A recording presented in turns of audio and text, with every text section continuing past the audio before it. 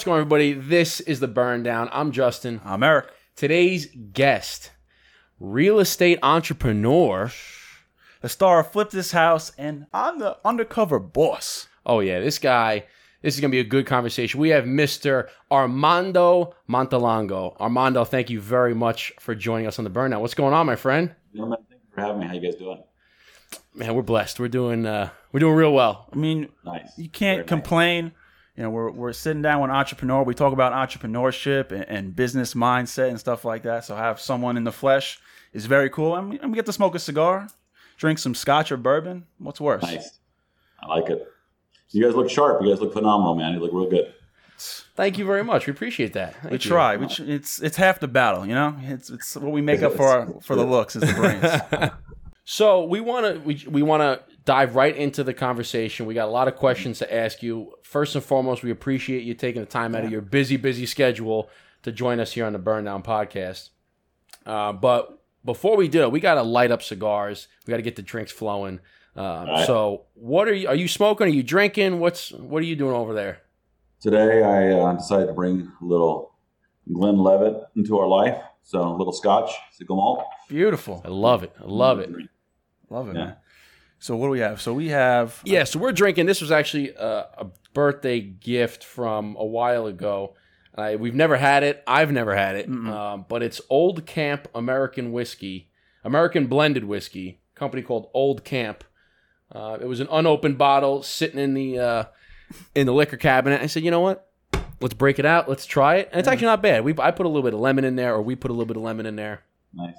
And then what we're smoking, we have. I'm not sure what kind of cigars you like, but today we have the Arturo Fuente Gran Reserva. So I don't know. Are you so what type of cigars do you typically smoke? Are you familiar with Fuente? So I am a novice compared to you guys. That's why I didn't light up, because you guys know way more about this than I do. So, I'm one of those guys, I smoke like celebratory cigars, right? And I'm saying this because my insurance might be watching, right? So, right. So I smoke the celebratory cigars.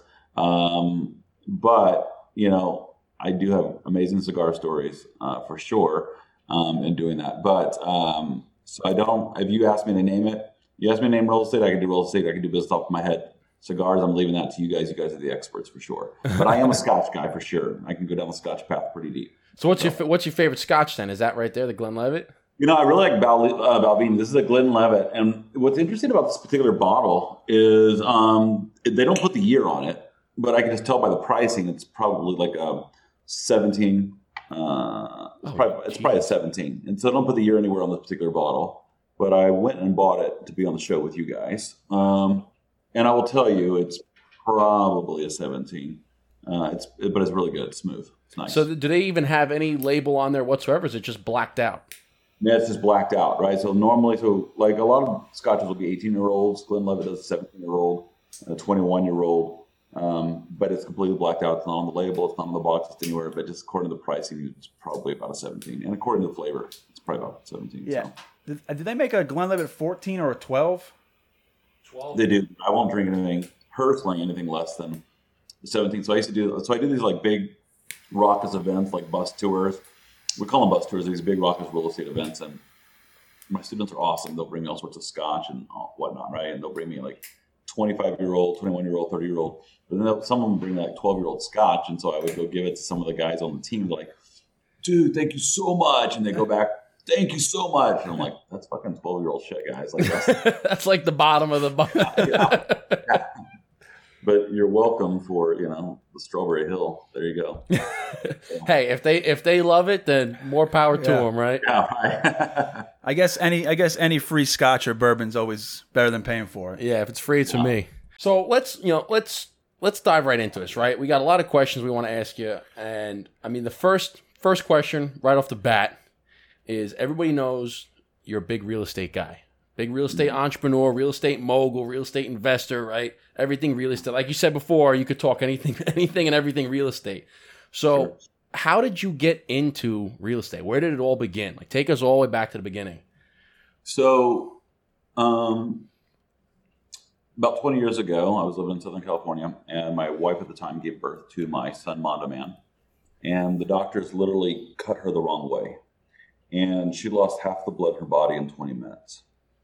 And I remember looking at her, and her face was white, and her lips were blue. And literally, I've seen people in caskets with more blood in their face, with more color in their face than she looked at that moment.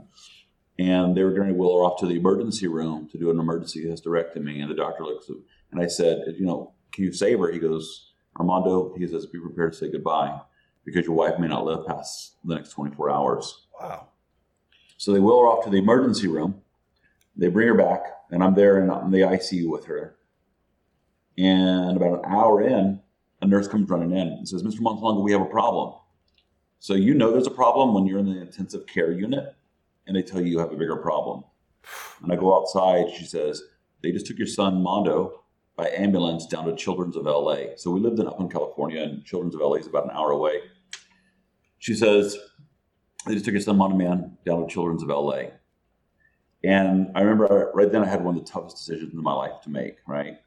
And do I stay with my wife? Do I go to where my son's at? And I remember my father-in-law at the time, he goes, Mondo, he goes, you go to your baby and we'll be with ours. Right. And I remember just like bawling my eyes out. Yeah. So I drive down to Children's of LA and I go talk to his doctor, and he says, here's the problem, Armando. He goes, the average human has 300,000 platelets.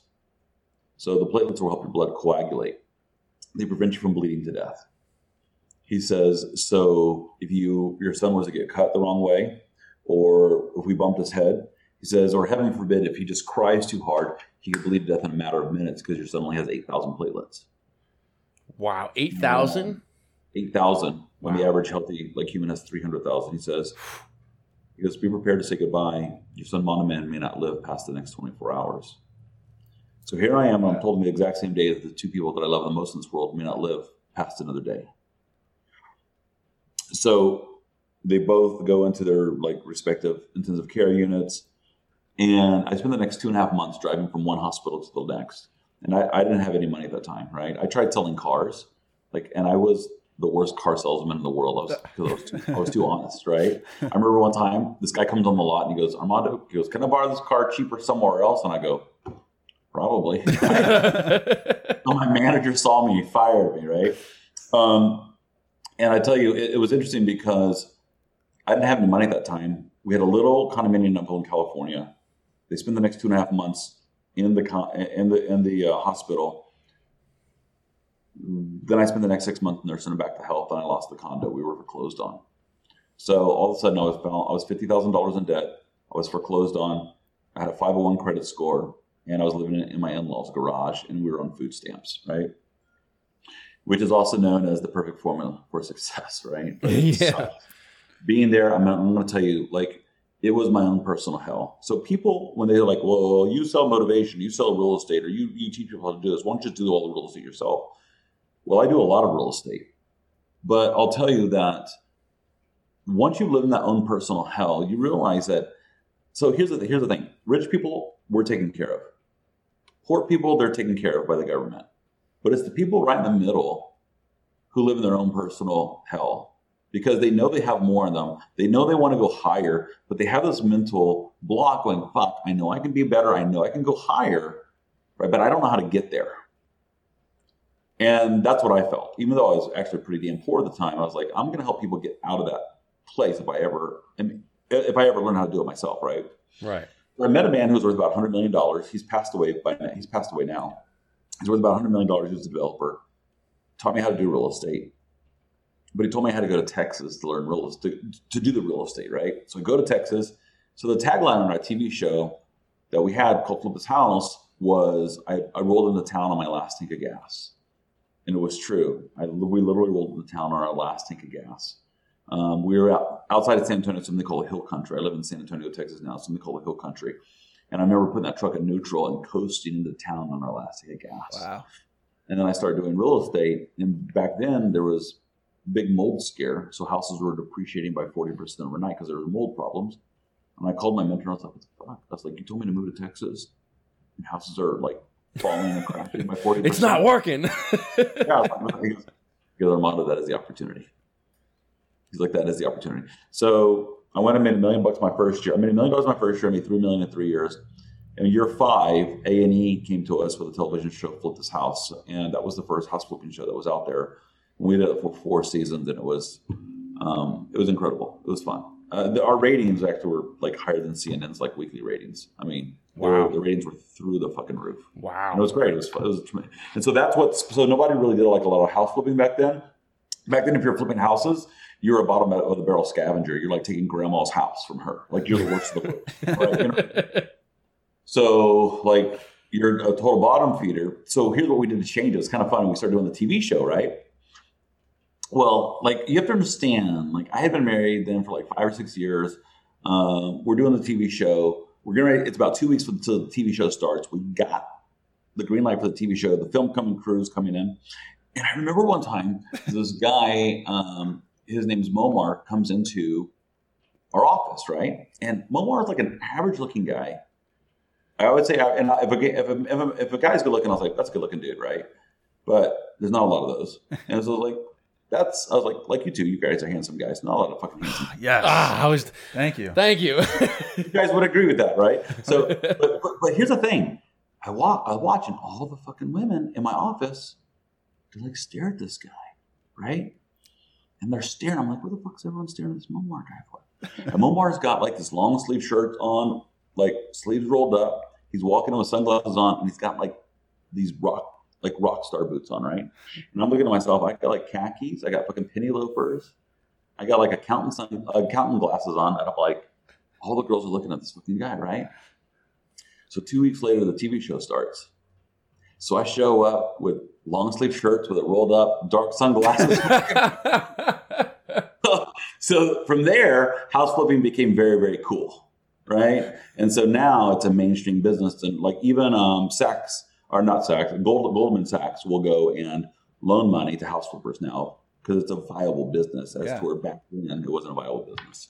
So that's how I really got started in the business. And that's crazy because my fiance's father he's into real estate, and he was a huge fan, and he followed you on Instagram, and that's how we got connected originally, because he was like, hey, I follow this guy Armando. He's really big into, I see him smoking cigars all the time. You should have on your podcast. And I was like, I was like, that's a good idea. Awesome, man. That's awesome. So, thank you. Absolutely. And we always talk about the power of social media and how it brings people together. So it's just really cool to see point A to point B.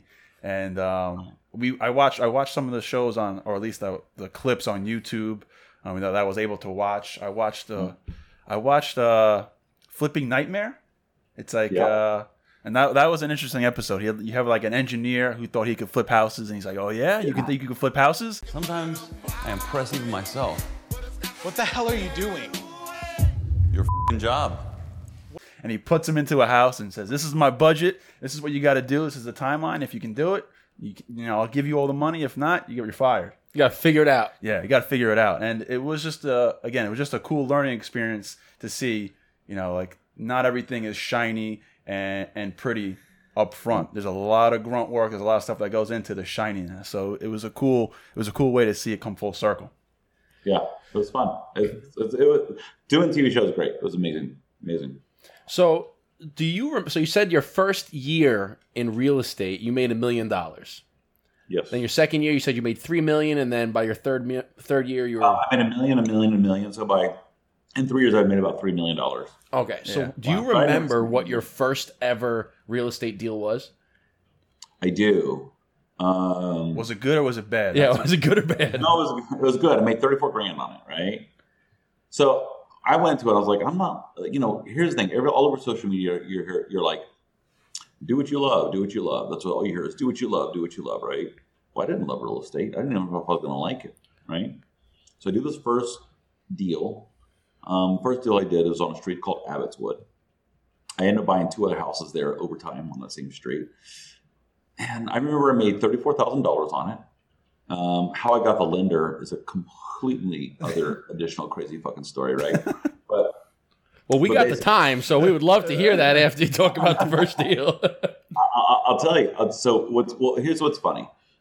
I was going around looking for houses, and I didn't know how to find them. Right at the time, I had a mentor, told me a lot of things what to do, but I didn't know how to find a good deal. The realtors didn't know how to find good deals at the time.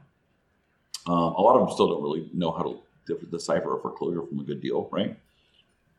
So I started talking to lawyers who sued insurance companies for people whose houses had flooded or had fire or who had mold.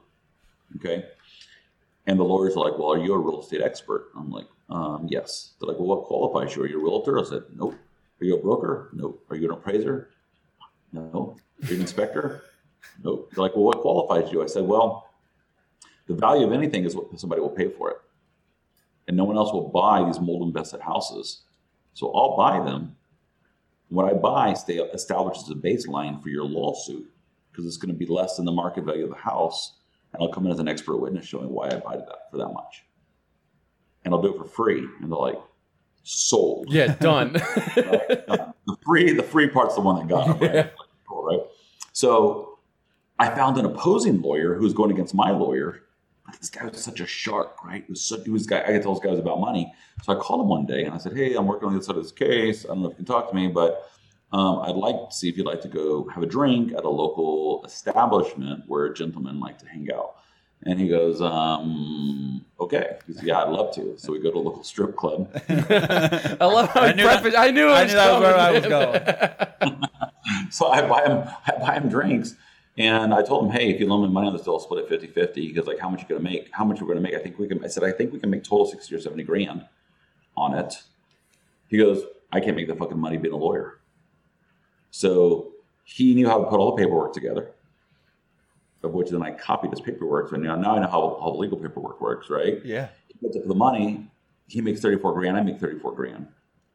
And like I said, everyone says do what you love in business, and I didn't know if I was going to love real estate, but I'll tell you this much: I got that first $34,000 check. Suddenly, I was in love with real estate. Right? I loved it ever since. Yeah, so that was my first deal I did. Wow, 34 grand your first, and that's I'm not in real estate. I know you're in real estate a little bit, but is that common? I feel like it's uncommon for somebody to make, tens of thousands of dollars on their first real estate deal. I think it depends, right? So if you know what you're doing, if you're coached well, if you're coached to the process, you can make a lot of money on it. If you're not coached, you can lose a lot of money on it, right? So I was well coached to the process. I was well mentored through it. So I made a lot of money.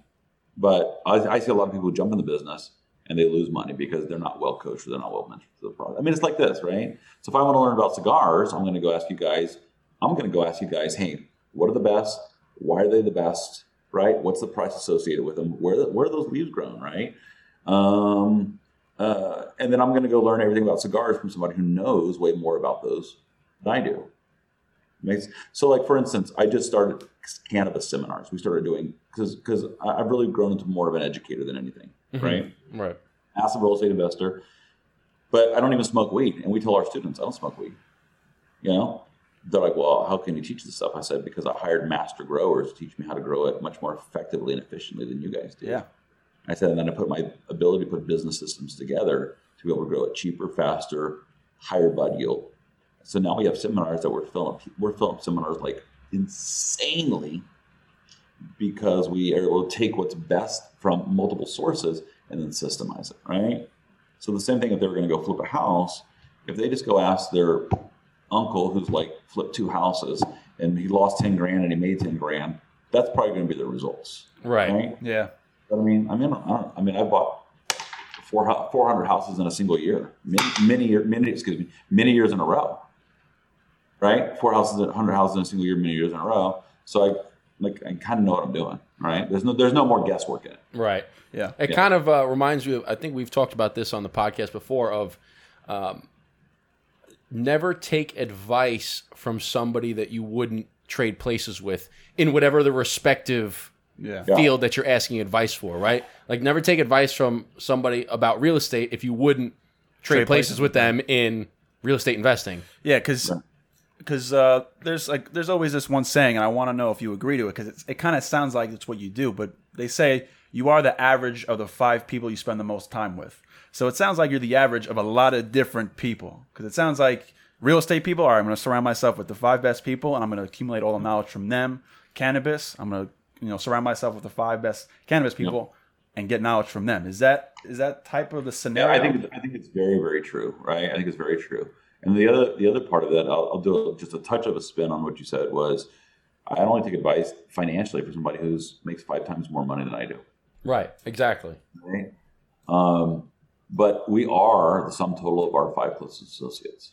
We are. I mean, if you look at our financial totals, that's where we are. And by the way, if you make more than your associates, like they're eventually going to bring you down. Right. So you have to constantly be striving to look for additional people to you don't have to be best friends with them, but to learn to grow. But the key is not just look what you can take. You have to look at giving somebody who's at a higher position than you, like giving them something that's going to matter to them as well. There's a lot of people who are up high who will give for the sake of giving back. There's a lot of people that used to be nobody used to believe that, but now people are understanding that. Right. But you and be able to induce them by also being willing to give, not just to take. Right. And who knows what it is to give. I mean, maybe you're a good soccer coach, help their kids become a better soccer player. Right. Something that really matters to them. Don't look at just gleaning information. Look at what you can do to go contribute, because people who are wealthy are so used to individuals taking, right? And not saying thank you, taking and not giving back. That person does that minor thing, right? That minor thing, it means the world to them. Oh yeah. We're firm believers of generosity is the key to life. Is you have to give more to this world than you take from it.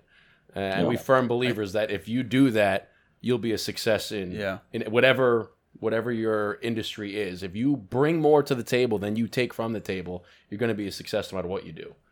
Yeah, I agree with that. Because people remember the people that give more than they take more. Yeah, and it's very true to what you say, because I've seen it myself. Because I'm the type of person that will go the extra mile to kind of make them remember me, do something a little bit extra to go the extra mile to say, you know what, Eric did that little thing for me. That was the right thing to do. Or Eric helped me out do this. And that's how I kind of been my whole life. I've always been willing to give more, whether it's helping a friend move or helping a friend give advice. But people always come to me for that one particular thing.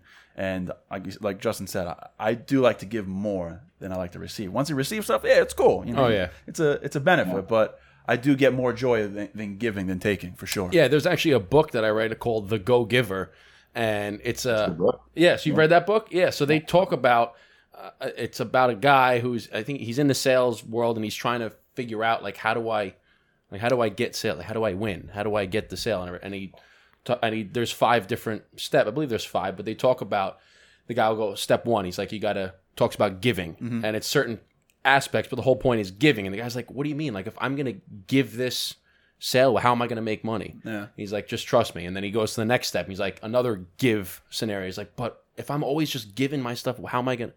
And he doesn't understand. He's like, just keep giving, keep giving, keep giving. And then at the end, he finally realizes that all of these things that he's giving lead to this one thing that rewards him. But it's a good book. But they always talk about that. Yeah, you have to give more than you take. Yeah. So I mean, being on the topic of a mindset, right? So you obviously are an entrepreneur. So if there's someone that's watching or listening that's it's young and wants to be an entrepreneur, obviously we're giving them one tip. Hey, give more than you take. But for someone who would come to you and say, hey, I'm looking to be an entrepreneur, I'm 20 years old, what's like the first solid piece of advice you would give someone? I got a lot of fucking advice. We'll spill it out. Like I said, we got the time, man. We unless you have to have someplace to go, we got all the time in the world to talk to you. No, I'm kind of like semi-retired, right? So I don't know. I do know. I have a lot of thoughts on this, right? So first of all, don't believe everything you read on social media, right? Yes. I would filter out 90% of the financial. I would filter out 90% of the financial advice. The other day I saw something. Somebody put words of encouragement from Heath Ledger. He fucking committed suicide. Like, that's completely stupid to go and to I'm going to listen to words of encouragement on top of a Heath Ledger picture, right? Because on the scale of psychology, on a pain level, his personal pain was 100. Okay, and so long term, you're not going to be successful if your personal pain is 100. All right, so you have to be very careful of the foolishness that's out there. All right. Number 2, consistency is going to override massive amounts of action at any given day. Okay. So being consistent. I had this conversation we have we have large call centers. We have call centers here in the States. We have call centers in America, right? So, I mean, I say I'm semi-retired. It's just, it's a beautiful point is this. We hear all the time, hustle, work, we're hustle. I guarantee you most of the people who listen to this podcast work a lot more hours than I do. I guarantee you that most of them work a lot more hours. But the hours that I work are highly productive, and they're only income-based. They're not bullshit-based. They're income-based. Like if I'm going to go into a meeting, it's going to produce a financial result. Okay? So I was talking to some people in our call centers today. One of the leaders of the call center, and he's like, man, we're overwhelmed because we have so many people who are calling in. We don't know what to organize. So that's because you guys are looking at everything. You're looking at A to Z that you have to do. What is A and B? Like, What's the most productive thing? What's the most important thing to do? He's like, well, we have to do this. Okay, what's the next most important thing? He goes, this. I said, do those two things. Do those two things until you have them down in a rhythm, and then do C and D. And once you have C and D down in a rhythm, you're going to find out that E through like L will begin to fall in place. Yes. Yeah. Or they don't even matter. And so what happened, let me tell you the financial increase. So I had that conversation with him today, but I said, we did this last week with our numbers. I said, look at your numbers. What's the difference in a 1 week turnaround? It says 11%. 11% turnaround in a single week. That's a 1% turnaround a week is massive productivity. That's the 52%. Actually, it's not 52%. Compounding, it would be well over 100%. Oh, yeah. Oh, yeah. But you did 11% in a single week, right? So consistency and being able to create habits. Okay. So I hate doing the same thing every day. My days don't look the same, right? So, which also creates a shitload of scatter. Does that make sense? Yes, absolutely. But there's components of my day that I've trained myself to do exactly the same. It's kind of like Steve Jobs. He always wore a black shirt. Why? So he didn't have to put any brain power into stuff. So it's the same thing with what you eat and with the times that you wake up. Like I have a very specific habit for waking up, shower, eat, on and on. And what that does is I don't have to put any work into that whatsoever. So my brain's fresh to work on what's going to be the most productive. Does that make sense? Yeah, absolutely. Okay? Most definitely. Absolutely. The other thing is you need to do things that are going to build self-confidence that are outside of business. All right? Meaning, for 15, 16 years, I was all about work, 24 hours a day. It was not uncommon for me to call people in my office on Sunday at like 8 p.m. and says, we're flying out tomorrow at 6 a.m. Be ready to go. Just to fuck with them, just to see if they were game, see if they were ready to go. Right? To separate the weak from the strong. The problem is that doesn't work for everybody. That works for a very small percentage of the population. Okay? So look for things that you can accomplish outside of work to build your self-esteem, because business is all about self-confidence and self-esteem. It is all about self-esteem. So if I had to go start a brand new business today, I would have all the confidence in the world that I can start it, because I've built up success over the years, and success comes from self-esteem comes from a success. Does that make sense to you? Oh, absolutely. Okay. So I would literally, besides listening to your guys' podcast and your social media platforms, I would fucking shut off social media most of the time. Right? So legit. Well, we appreciate you listening to ours. Thank you. Yeah, good stuff. Well, you're talking about good positive content, right? You're talking about good. It's good positive content. We're talking real business, but here's what's happening. People are having a diminished amount of focus nowadays. People's focus time is absolutely directly related to their screen time, right? So their diminished ability to focus. So if they just cut down their screen time a little bit, they'll be able to focus so much more. That's not going to be a popular message that I have, but that's never been my concern, of being popular. My concern is results, right? Getting people amazing results. So you want to be rich, cut down your screen time. Yeah, that's definitely something because we had talked about too is like, if it weren't for the Burn Down podcast, if it weren't for us trying to grow our business, we wouldn't even be on social media. Yeah, absolutely. Right. And we talk about too is where sometimes, I catch myself, I'm on social media and I'm commenting, I'm doing stuff, and it almost feels like I'm getting lost in social media. But then I remind myself, no, there's a reason I'm on here. I'm not just scrolling through and wasting time. I'm commenting, I'm reaching out, I'm following new people, I'm posting stuff I'm always intentional when I'm on the platform. I'm not just sitting there. Yeah. Occasionally I might be scrolling through, but most of the time the point of it. it's focused, but that's because we have a social platform. If it wasn't for this business, we wouldn't even be on social media. I mean, and then stop focusing on like, what do you like? The other problem is people have is like, I have to do what I love. That's a fucking terrible message. If it don't make you money, then it's certainly ain't gonna. Yeah, it doesn't make you money, right? I've heard that. I don't know who said this one time, but if your example is you want to grow a tomato, I think it was Mark Cuban. You may love growing tomatoes, but that market's cornered, right? You need to find a problem and solve that problem. Mm-hmm. Does that make sense? Absolutely. Find that problem and solve the problem. So I made $500 million solving the house flipping problem. So when there was no one teaching house flipping, there were people taught like lease options, people taught rentals. I was on stage one time in like 2010 or 2011 with like Rich Dad Poor Dad, like Robert Kiyosaki, which everyone thinks he's like great, but I don't actually particularly think is that great. Okay. First of all, from what I understand in the industry, like the guy, he doesn't write his own books. Okay. And everyone like he has a cult following. Yeah. But he goes and says, house flipping, you can't do house flipping, do rentals. Okay. Well, why he's saying that, I'm going and I'm stealing all of his employees to come work for me. And his company, his house flipping company was on the verge of bankruptcy or on bankruptcy or learning 2 to 3 times during the time since I've been in business teaching. So you would take his employees? Is that what you said? Fuck yeah. Fuck yeah. Fuck yeah, I like that. Fuck yeah.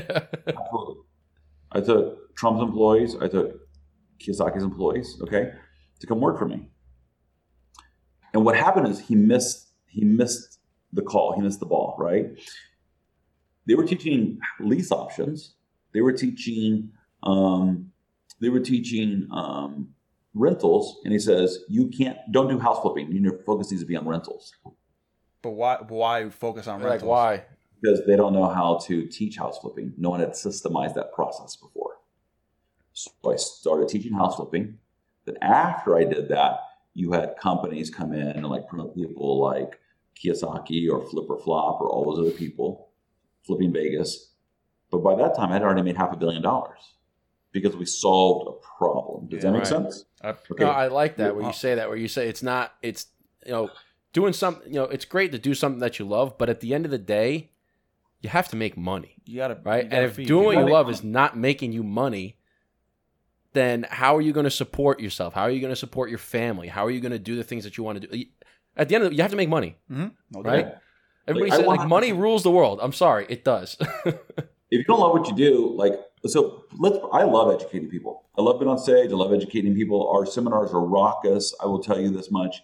And I promise you this, when I'm on stage, you will not find a more entertaining speaker because the shit that comes out of my mouth, I would be cancel cultured and non-PC and everything else. And I will never stop because it's who I am, right? Because I speak the truth and I tell it how it is, right? But here's the thing. Let's pretend I didn't love it. I love my vacations. I love my house. I love my cars. I love the life I provide for my children, right? So even if I didn't love my job, I love all this other stuff. Mm-hmm. So you'll grow to love that company if it gives you the lifestyle that you love. So stop, because here's the reality is you're going to love multiple things in business. Like if you're an entrepreneur, you're going to love multiple things. And even if you're good at multiple things, you got to peel off that and find one thing. Stop looking at like the Elon Musk of the world, who is beyond brilliant, and stop looking at the Jeff Bezos of the world. Jeff Bezos went and did books for 10 years, and then he split off doing other things. Mm-hmm. Stop looking at the Elon Musk. Elon Musk did one massive thing at a time, became successful, sold it. One massive thing at a time, became successful, sold it. One massive thing at a time, right? And then he broke off to doing 2 things. So stop chasing like multiple balls. Go focus on one thing, make a ton of money at it. And then you can look at diversifying once you have a team. Yeah. But you're going to love multiple things. So stop chasing what you love because you're going to be fucking confused. Like I used to be like, do I want to do this is a true story. When I was like 20, I was like, do I want to do a reality show or do I want to do seminars? Do I want to do a reality show or do I want to do seminars? And I couldn't decide because reality shows, you have to be like wild and imperfect. Seminars, you had to be perfect. So I just worked on my real estate business. If I just worked on my real estate business, then the reality show came. When the reality show came, I told my team, I said, we're going to make $100 million or we're going to go broke trying. And this was before 50 Cent came out with his movie, Get Rich or Die Trying. Right? So I said, we're going to make $100 million or we're going to like go broke trying. So I did the reality show. I didn't try to look perfect. And like I showed my imperfections. And then when we did seminars, we showed our imperfections versus trying to be the perfect guy on them. And people, that resonated with people, right? Mm-hmm. So I focused on making the money, which was in real estate. And then the passions came. Oh yeah, and I feel like it's kind of, you brought up a good point where you're saying, you're like, do I do do I do the real estate? Do I do the or reality or the seminars? Reality or the seminars? Reality or seminars? I feel like so many people, like you said, they have multiple things and they're trying to make a decision. Do I do this? Do I do that? Do I do this? Do I do that? And they spend so much time trying to make the decision of which one to go after. It's like, just fucking pick one, go after it, make the money, and then you can, if that doesn't work, all right, now you can go back and do the other one. Like, but stop wasting so much time trying to pick the perfect freaking thing. It's never going to be perfect. And I don't pick something, go for it. Even if you do what you love, you're going to wake up days and be miserable.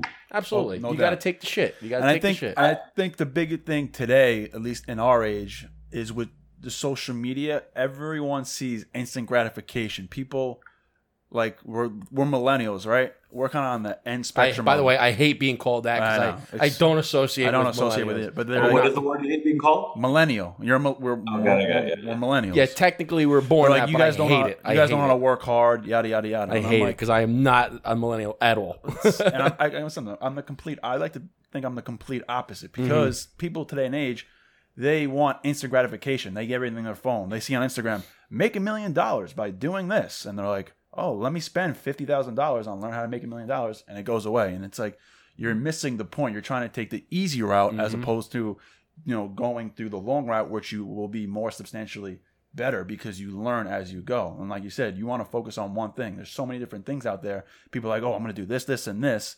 And they suck at this, this, and this. They can be really good at one thing. And that one thing, like you said, will lead them to other avenues. There's a great book out there by Herb Keller called The One Thing. It's a great book. It's a life changer for somebody who applies it. It's called The One Thing by Herb Keller. I'm going to write it down right now. Yeah, right. Right? We're going to get it. He owns Keller Williams. Oh, okay. It's a great book. One Thing. The One Thing by Herb Keller? Yeah. The One Thing. It's a black and white book. It's real good. I like it. It'll kind of get you focused and honed in on life and your business, right? And by the way, you can do multiple things, but you got to have your big one thing that you do. Yeah. Right. So I've made the mistake of chasing, I've chased multiple businesses, right? And I've had the pleasure of being successful at many businesses. I've also failed at businesses because I've chased too many businesses when I'm really good at essentially like one thing. Okay. So when I did real estate and all I did was real estate, I made a lot of money, right? When I did mold remediation, all I did was mold remediation, I made a lot of money. But when I did seminars, all I do was seminars. I got a bunch of real estate investments, but I made a bunch of money in seminars. But then I started fucking doing movies and Comic-Cons and all this other stuff because I was like, oh man, I got the magic touch, right? Because we began to go out there and like really delude ourselves and believe that we're that good. And the reality is, your focus and attention can only go so far unless you have killer teams underneath you, right? And unless you have killer teams underneath you, you're not going to be able to go and run multiple businesses highly effectively. So now I can run several businesses, but I have great teams. But I've been doing this thing now for 20 years, right? So it's not going to be something that you're going to be able to go and do right away. Like, just focus on one thing, make a ton of money doing it. And by the way, let me just solve this big question for people. Like, is it worth it? Okay. So the answer is, if you knew how much work it took, you wouldn't do it. But being on the other side of it, it is worth. Having a ton of money is worth anything that it's worth it all. Yeah. Oh, absolutely. Yeah. There's a quote from, I'm not sure if you ever heard of Andy Frisella, but he's a podcast I listen to. He's the CEO of First Form. And there's something that always stuck with me. He said, typically the thing that's holding you back is something good on the other side. Because a lot of people see, like you said, they see all the work that goes into it. And they, you know what? I'm just going to stick to what I'm doing. I don't want to go there. I don't want to put all that work in. I'm kind of content and comfortable. But if you were to put that work in, do the grind every single day, do the mindless behaviors, you're going to get to that point when you'll be like, you know what? I look back and I'm glad I did it because this is where it brought me today. Yeah. You have to do all the non-sexy stuff to have the sexy life. Yes. It's funny you say that because we were just talking about this story that I met with. I coincidentally met a very multi-million-dollar entrepreneur yesterday in New York City who develops a lot of buildings, and he was telling me a story about when he started as a young guy. He says, I asked who I was working with, what is their secret to success? And he was telling me a story, and he's like, well, my secret to success is I deal with a lot of shit. I just deal with shit. I deal with it all day. And I go, well, what do you mean by that? And he goes, I wake up in the morning, my wife gives me shit. I go to my businesses, my employees, my customers, they give me shit. I figure it out. I come home, my kids, they want more than I can give them, they give me shit. But I figure it all out, and I take all the shit up front, and that's what gives me my life today, and that's what makes me successful. So I don't know if that resonates with you, that you deal with a lot of shit, but it kind of made sense to me. That's spoken like a true New Yorker. You know what? I understand where he's coming from. I completely disagree with the wife giving me shit thing, right? Now, I should never do a marriage seminar because I've been divorced twice, but I absolutely would not deal or stay married to someone who gives me shit. I just wouldn't do it, right?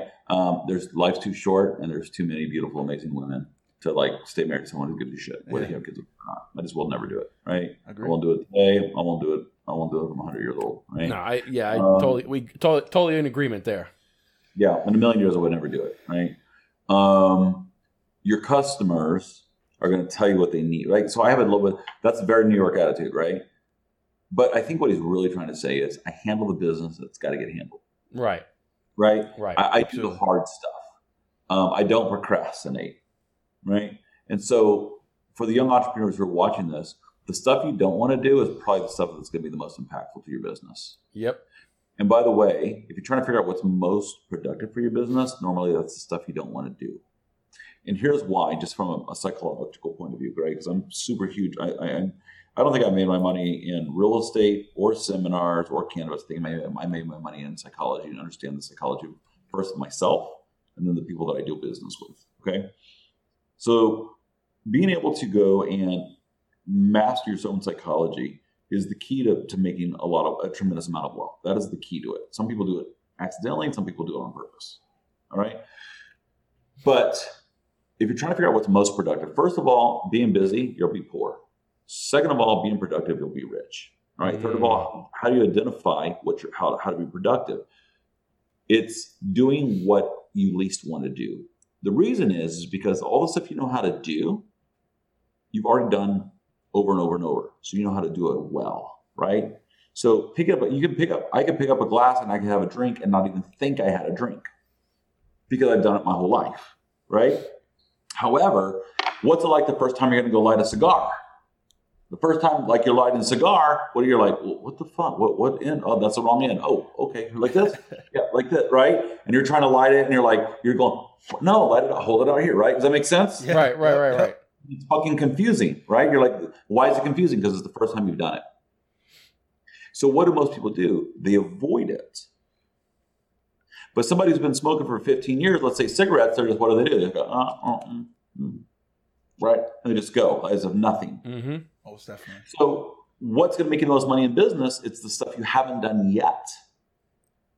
So it doesn't mean you're a procrastinator. It doesn't mean you're a loser. It doesn't mean you're fucking lazy. It just means your brain hasn't kicked in that habit. It hasn't built that muscle yet. Mm-hmm. Okay. We have it's like if you're lifting weights, the first time you go lift weights, you're going to be like, for about 2 months. And after 2 months, you're like, yep. You're not muscular, but you're like, why? Because all your small twitch muscles have kicked in. Same thing in business. You're not fucking lazy. You're not a procrastinator. You're not a loser. You just haven't built the muscle for something brand new. By the way, just to let you know, I fucking hate doing brand new things. Okay? But I understand that that's what's going to make me the most money. So I attack it, number one, early in the morning with a clear mind. I don't do it at the end of the day. Right? And I attack it in the place that I'm familiar with. And you've got to understand psychology of it. If I'm going to do something brand new, I attack it right here. Because this is my war zone. This is where I'm familiar. So the chair is familiar. My cup of coffee in the morning is familiar. My water over here is familiar, right? My computer setup's familiar. My music's familiar. So everything's familiar except for that new fucking problem. Mm-hmm. My brain goes, oh, I know how to go and win that.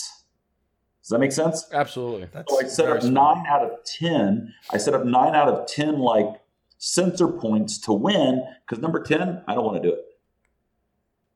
So I set up every other part to win, and then I attack it in a common familiar place. No, I love that, because I think that the same way is, if the things that you don't want to do are the things that you have to do. And I like how you said, you make your surroundings, you make yourself feel comfortable so that everything else is taken care of, so that you can focus on this one thing. And it's kind of like what I used to do when I was in school is, on test day, I used to dress up. Mm-hmm. I used to dress up because it would make me feel confident, feel good. Yeah. So that when I would go, I would already be feeling confident, feeling like $1 million I can tackle this thing. It's the same thing. Like, if I'm doing whatever it is, I'm gonna get dressed. I'm gonna dress nice. I'm gonna have a cigar, have a cup of coffee. Now I feel comfortable. I feel confident, and I can attack this. And it's somebody else that said, I forgot who said it, but they said something. Said embrace the suck. Matt Ryan. He said embrace the suck. Ryan.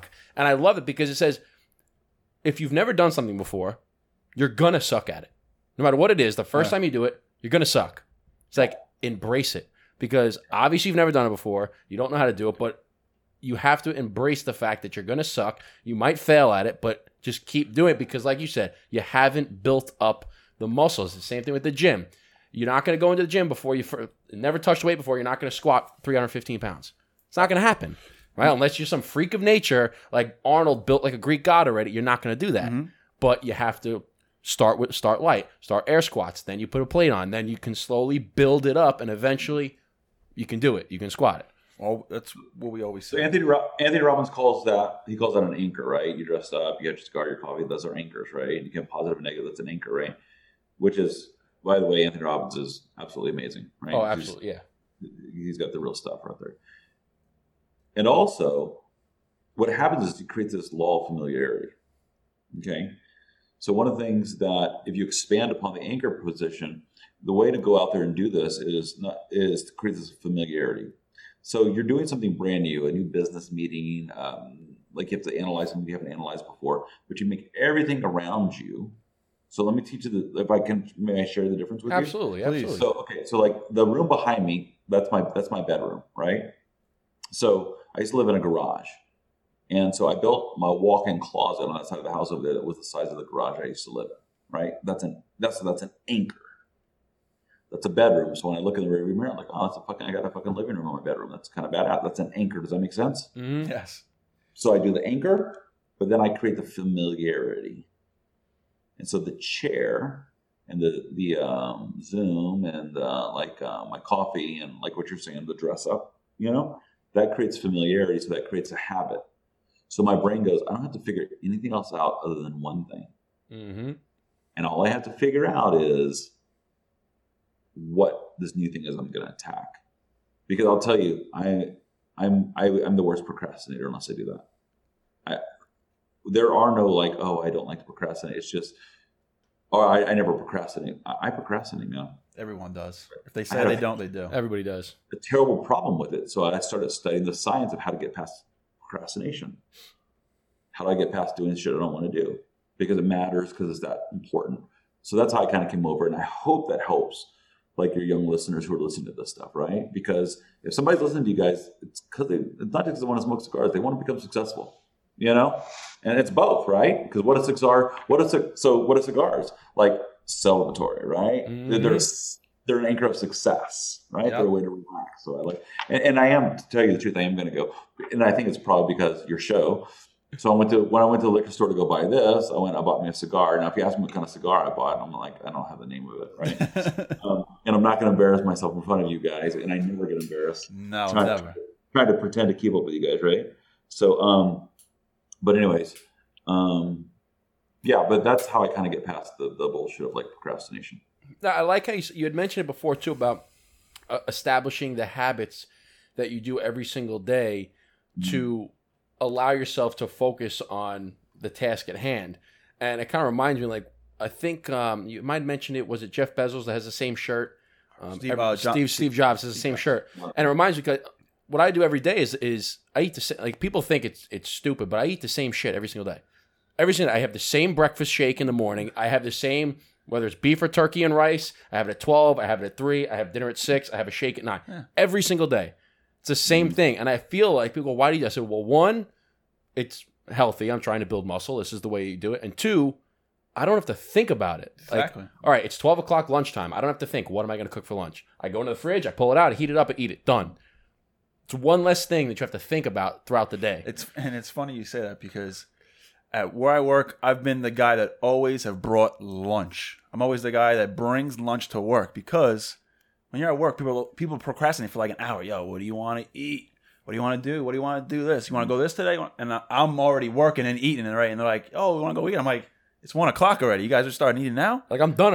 I'm done. and that's just a small thing. Like the little habitual things you do every single day, it plays an effect in what you in your daily habits because the reason why people who are successful have habits and it makes sense and small amount of people can grasp that and saying, you know, I don't want to do the same shit every day. You know, I like to wake up at 7:30 and run around and have my house a mess and then go to work. I'm like, how do you live like that? How do you live like that? Like, as soon as I wake up, I don't leave my house until I know my bed is made. So when I come home, I'm like, at least my bed is made. It looks nice. I don't come home and That's say... a book. Make your bed, right? Yes.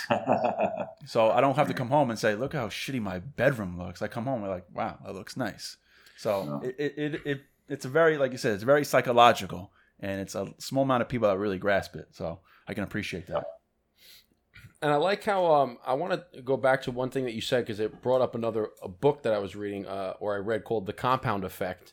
And you had mentioned about having, you know, multiple things and dividing your efforts over multiple things is not going to be as successful as if you just focus all of your effort into this one thing, build this up, and then you can move on to this thing, build this up, move on to, and it's like, it's the same, the compound effect where they talk about small wins every single day compounded over time will amount to a massive success. So I feel like if you were to divide up all your focus to multiple things, it's not going to be as successful as if you were to compound all of your focus onto this one thing, go make money in this one thing, then all of your efforts will because it's just math. It's mathematical. If you take, 1% and you divide it by 5 different things and let 1% grow every single day, or if you take 5% on one thing and grow every single day, that 5% thing every single day is going to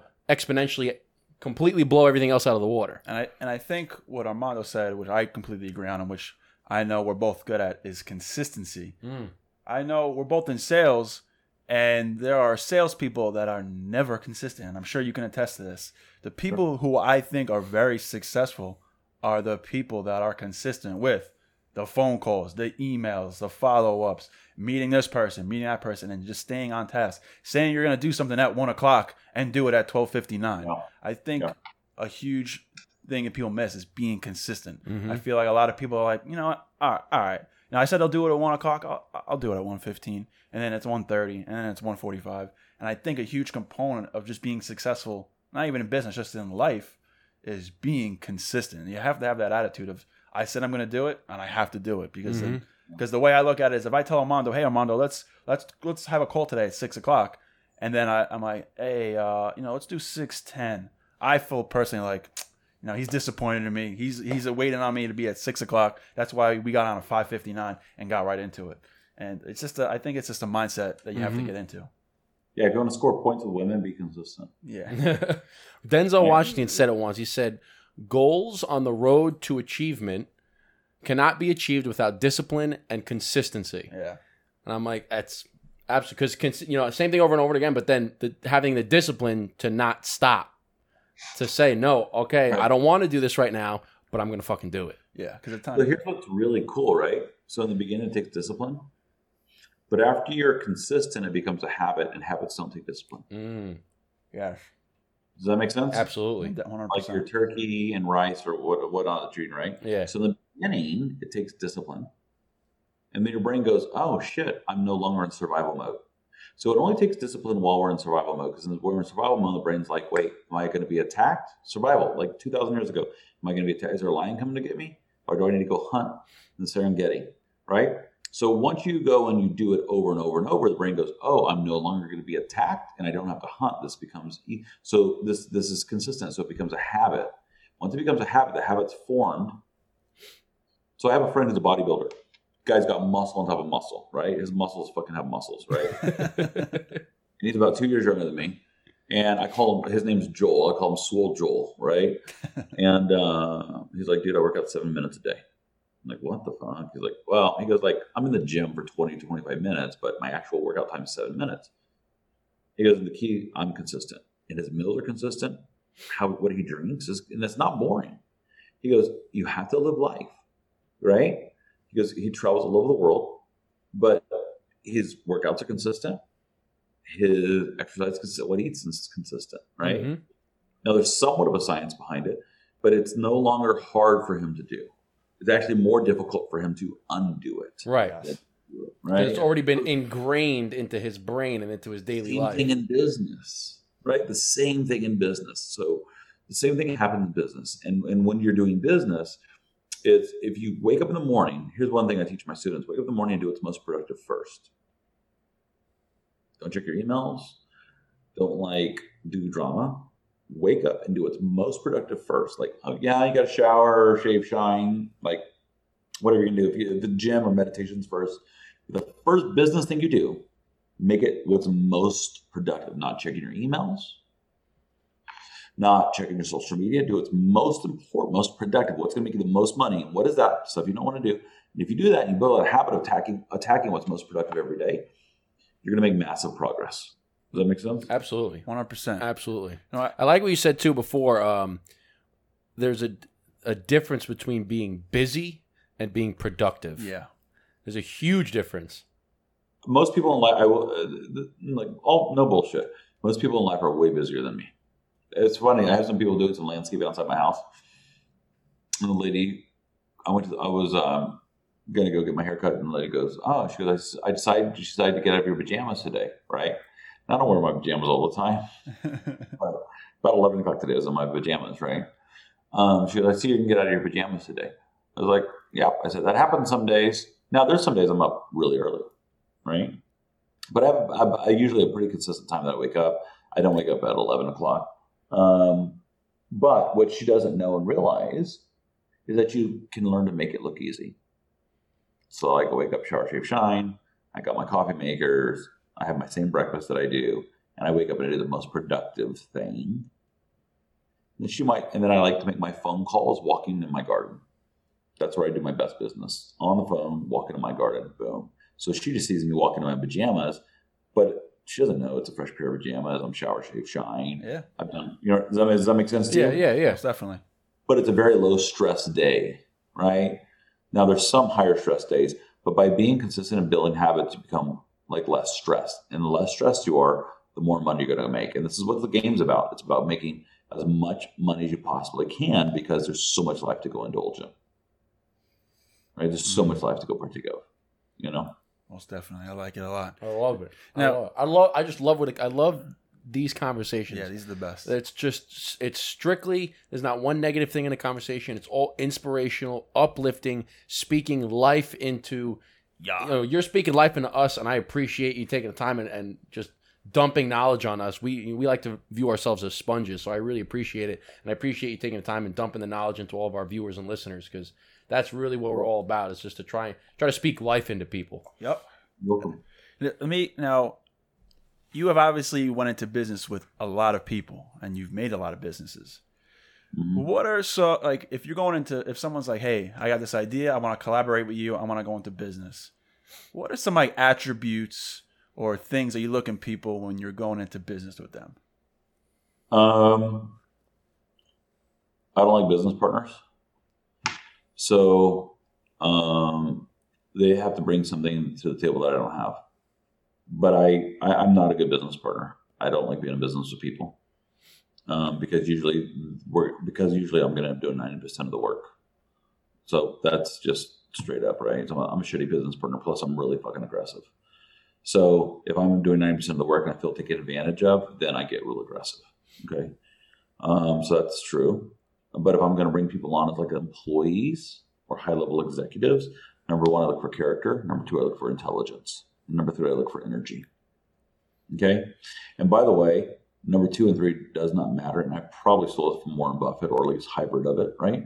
But number 2 and 3 don't matter if they don't have number 1. If they don't have character, I do not want to deal with people's dishonesty. I do not want to deal with people's bullshit. Does that make sense? Amen to that. 100%. Amen to that. I don't want to deal with that, right? And I'll just tell you, like so when I started in business to go help people out. I wanted to help people. I started in business helping myself out in real estate. I wanted to help my family out, right? That was my big motivation. When I started in seminars, I wanted to help people out. And I've been very open with this with my students. I started helping people out. We became huge. We were the number one infomercial. We were between number 1 and number 3 overall infomercials for like 5 years running. We were spending like $14 million a year, like doing infomercials. Okay, not including other like platforms. And I was making so much money. I shifted from thinking about my students and the people to just making money. Okay, and that felt, I will tell you, pretty shitty. Right, so I had brought on a lot of people who had poor character. And those people from poor character will still open the business financially, emotionally, rob you time or rob your employees of their time or try to steal your ideas. And so I disassociated myself from all those people with low character. And I got focused back on helping the people. Okay? So I only hire people with great character. And you can look at somebody. Like, you can read a book by its cover. You know, as you can't, it's fucking, they're ignorant, right? You can't read a book by its cover. Mm-hmm. You can look at somebody and look at their eyes, and if they're shifty and if they're looking around everywhere, you know, that person probably doesn't have their shit together. You can watch their behaviors out in public, right? So if you can't read it the first time, you can watch their behaviors out in public. And if they're doing things that are like disloyal and dishonest, right? And I'll tell you, like, I've been in those categories. I've done those things, right? I have done those things. But I don't want to be in business with those people. So I look at character. Then I want intelligence, then I want energy. I love it. Character, intelligence, energy. I mean, I agree. I think character would be the biggest thing. Mm-hmm. Because I'm sure when you're looking for someone, you kind of see at least 1 or 2 things inside them that you see inside yourself. Yeah. Right. And all 3 of those are untrainable. You can't train any of those 3. Mm-hmm. Yes. Mm-hmm. Yeah. And I won't hire a stupid person, and there are stupid people. Right? Like, I'm not going to tell them they're stupid, but I won't hire them. There are unintelligent people. There are people of low character. That doesn't mean they're going to be low character their entire life, but this phase in their life, they may have low character. Mm-hmm. And there's people who either naturally or because of like how they eat or how they conduct their lives have low energy. Yeah, I 100% agree. Character for all of us, character I feel like is probably the most important quality because it encompasses everything that we were talking about. It encompasses, you know, are you going to do the things that need to be done when you don't want to do them? Mm-hmm. Are you going to be a generous person? Are you going to be kind to people? Are you going to, everything? It's all encompassed in character, and it's funny. I heard somebody say that character is who you are when nobody is watching. Yeah, right. It's when. What are you going to do for that person that can do nothing for you? Right? Are you going to be kind to them? The other hard part, guys, is about someone with low character. They can't focus on what's productive. Because if they have a ton of shit going on in their life, then they can't focus because they have all this like mental, emotional distractions. So if you give them a very difficult project to go handle, right? Unless they're just fucking amped up on cocaine, right? They're not going to be able to focus on that product. And I really don't want somebody who's amped up on cocaine because there's a bunch of other problems that go with that. Does that make sense? Yeah. So they're not going to be able to focus on that singular problem because their emotions are running rampant. Does that make sense? Absolutely. Do this. One of these little numbers right there. Boom. Cool. All right. Nice. Awesome. No, absolutely. Character is, I think, and I like you said that number 2 and 3 don't matter if you don't have number 1, right? Like it's also like, okay, it's like number 1 and then it's 1A, 1B, mm-hmm. right? Yeah. Yeah. Right. After that, you can train somebody to do anything. Yeah. Right. Within like certain like limits or restrictions, right? It's interesting because it makes me think about whenever, so for the company that I currently work for, we would go to my alma mater, RIT, up in Rochester, New York. We would go there and try to hire new kids to come and work for us. And we meet with hundreds, right? You're at a big career fair. There's thousands of kids. all different majors, and we meet with hundreds of kids, 300-400 kids, right? Yeah. And you know the stories going, right? Yeah. And everybody says, well, how do you pick which one like that you select? I said, actually, they make it very simple. I said, everybody that goes to school, if you have a decent GPA, I already know that you know your shit. Okay? I already know everybody took the same classes, you know your stuff, but I can tell within the first 30 seconds, not even 15 seconds, if they even have a shot. And they go, how do you do that? I said, do you look me in the eye, do you shake my hand firmly, and do you introduce yourself? Hi, my name is Justin Isaac. Nice to meet you. And they go, that's all. I said, yeah, because that, like, right off the bat, I'm not looking for what it says on the paper. It's a highlight reel. Everybody's going to look good on their resume. I'm looking for you as a person. Mm-hmm. Do you look me in the eye? Do you have a genuine conversation with me? Are you a good person? And believe it or not, out of the 300 kids that come up to the booth, maybe 10 of them do that. And then out of those 10, okay, that's all I got. Now you have a conversation with them, and like you said, are they character, intelligence, energy? Do they portray all of that? Mm-hmm. And that's it. Yeah, like you know, I've heard of like you said, like interview tactics, finding these people, and they say, "What do you think of this picture?" And they go, "It's cool." And another person goes, "Man, I really like the detail in it. I really like the cigar, the way it's angled. You know, the black." And you know, and he goes into explanation. You say, "All right, this is the person I want to speak to because they have a mind of their own." You know, the people that say, "Oh, it's nice." You know, it speaks volumes. You know. Oh, you got so many kids. They give you like the dead fish handshake, and they don't even look you in the eye. They're looking down or something. Yeah. I go. Nobody wants to deal with the dud. Nobody wants to deal with the dud. I remember one of my first job interviews was when I was like 16 or 17 at Costco, right? And my dad goes, "Hey, when you go into the interview, make sure you look him in the eye and you shake their hand firmly." And I'm like, "Really?" I'm like, "Okay, I'm going to Costco. Like I'm work in a warehouse. What? Okay, whatever." So I get in the suit. I go to Costco. Go in the interview room. He goes, "Hey, how you doing?" I go, "Hey, I'm Eric." Shake his hand, and he goes, "Wow, nice handshake." And I go, "Holy shit." My dad was right. Holy shit, it worked. It actually does work. Right? And I mean, it's the simplest thing. And it's weird. That's why I say it goes back to a lot of people. There's a lot of people that don't realize the simple things: being consistent, having little habits, shaking someone's hand, looking them in the eye, showing up early. Yeah. I was gonna say on time. My coach used to say this in college. He says, if you're 15 minutes early, if you're on time, you're late. If you're 15 minutes early, you're on time. No doubt. Yeah. Right. Yeah. For sure. So. What else you guys got for me? You got some good stories? Well, we wanted to take a pivot here. Let me ask this real quick. So the reason that I was actually brought on to you was when, like I said earlier, my fiance's father reached out to you. He says, you know, my son-in-law has a podcast, and you said you have a funny story or a good story about Cuba or a Cuban cigar. Some kind of. I said that? Yeah, he really. I'm probably breaking what he told me, but he said that you had a funny story about a cigar or something, and that's initially what caught my attention. Do you? Okay. So about a year and a half ago, I decided I always wanted to go to Cuba. Right? I wanted to drink some rum. I wanted to have some cigars. I wanted to go to Cuba and see the beauty of the island. Right? And I wanted to go because it's not legal. So I thought that'll be fucking kind of cool. Right? I wanted to go before it was legal. So I'll set the scene for you. So I go to Cuba. It's before it's legal. I'm dating Mrs. America at that time, right? And so we go down to Cuba, right? She's a beautiful woman. I will tell you, not as beautiful as the one I'm dating right now. They think they overrank them just a touch, you know? She's a beautiful girl, but the woman that I'm dating right now has a head over heels for her, right? Head over toes for her. But so I go to Cuba with this girl, and we go to the cigar manufacturer, right? And I think it's like 3 floors, and each floor has got to be like 10,000 square feet, right? And there's just everyone just sitting there hand rolling cigars.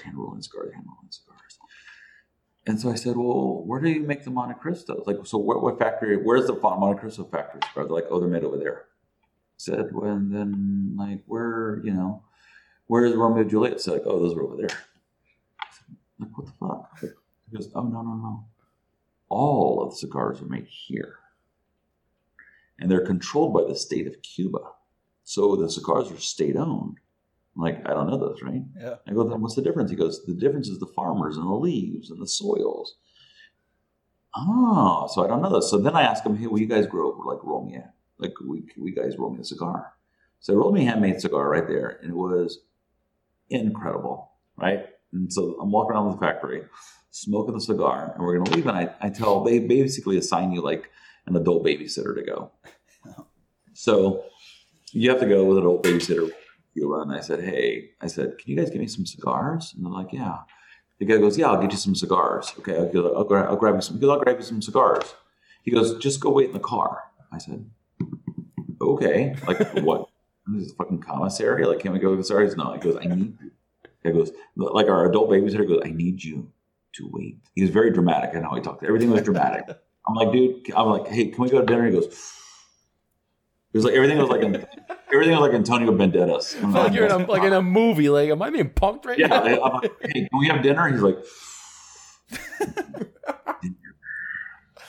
yes, we can. I'm like, okay, dude. You're like, everything was super dramatic with this guy. I'm like, hey, can we get some cigars? He's like, yes. I go, like, can I just go with you? He goes, go to the car. I'm like, was it like a commissary? He goes, I love it. Wait in the car. I'm not fucking with you, right? So we go and we sit in this pink 57 Chevy, like that's the car we have driving us around, convertible. And so we're sitting there talking. Right? And now we're sitting on the cigar factory of Cuba. I'm in a pink 57 Chevy with a beautiful woman, right? It's a pretty cool setting. And I see the guy come walking out, right? My guide comes walking out, and he comes walking out, and he's like crossing the street going. And we're parked across the street, so I walked over there. I go, hey, so where's the cigars? He goes, in a minute. I was like, okay, dude. I see the fucking security guard coming out with a jacket like this. He comes walking across the street, hands the jacket to my guy. They do one of these numbers. I'm like, I'm in the middle of a fucking Cuban drug deal. What the fuck is going on, right? Like, what's going on? And basically, they smuggled cigars out of the factory. Wow. Paid off the security guard, paid off the cigar factory worker, and we got, like, I don't know, 60 beautiful hand-rolled, amazing Cuban cigars that gave to my buddies. Smuggled them out of a factory. Wow. Smuggled out of a factory. No. You're just waiting for Tony Montana to walk around, like, to pull up and, man. It was pretty epic. It was pretty cool. Now the best part is I'm sure it's a big security guard. You see this dude walking around like cradling like a baby with the cigars, like that's in a jacket in Cuba. Like no one wears jackets in Cuba. You know what I mean? It's like you're probably thinking to yourself like, nobody's gonna fucking believe this. Nobody's gonna believe this shit. I looked at the woman. I go, we're in the middle of a Cuban drug deal right now. Can you see this shit going on? Right? So how'd you even get him out of the country at that point? So they actually now allow a certain amount of Cubans, right, like out of right. So then we just bought some American tags for the cigars.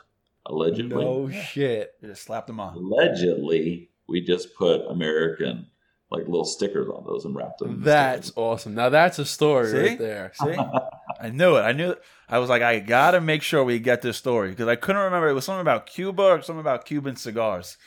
So that is a damn good story. You don't really hear that too often. Yeah, it was good. It was fun. That's fantastic. You guys gotta go. If you haven't been, you gotta go. Yeah, we definitely. Yeah, we want to make a trip down there. We want to go to Dominican Republic as well. Another very well known cigar. We're actually in the middle of getting our own cigars made down in the DR. So what a smart move, man! That's smart. You get some cigars made. I'll promote them on my site. That's a smart move. Wow! Thank you. Yeah, we appreciate it. I'll promote a whole lot, but I'll promote it for sure. Thank you so much. No, we'll be happy to send you some so you can enjoy them. But we appreciate it. Thank you. That's awesome. I take bribes as well. That's good. We'll give them to you in a jacket. Yeah, we'll come down to San Antonio. Deliver them in a jacket, dude. Boom. That's We'll meet at like at the Spurs arena in a jacket with like a box of cigars, and we'll just like hand them over to you. And be like, here you go, take them. No, I'll be happy to promote them for sure. Man, thank you so much. awesome. That's awesome. My pleasure, man. Yeah, this is great. Pleasure.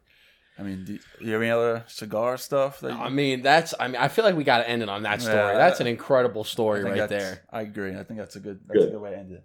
But I appreciate the time, man. yeah, we appreciate yours. We Thank appreciate you coming on, and at the end of our podcast and the episode here, we kind of want to just give you the red carpet to see where people can check you out on your social media, your websites, your businesses. So let it all out. Plug away.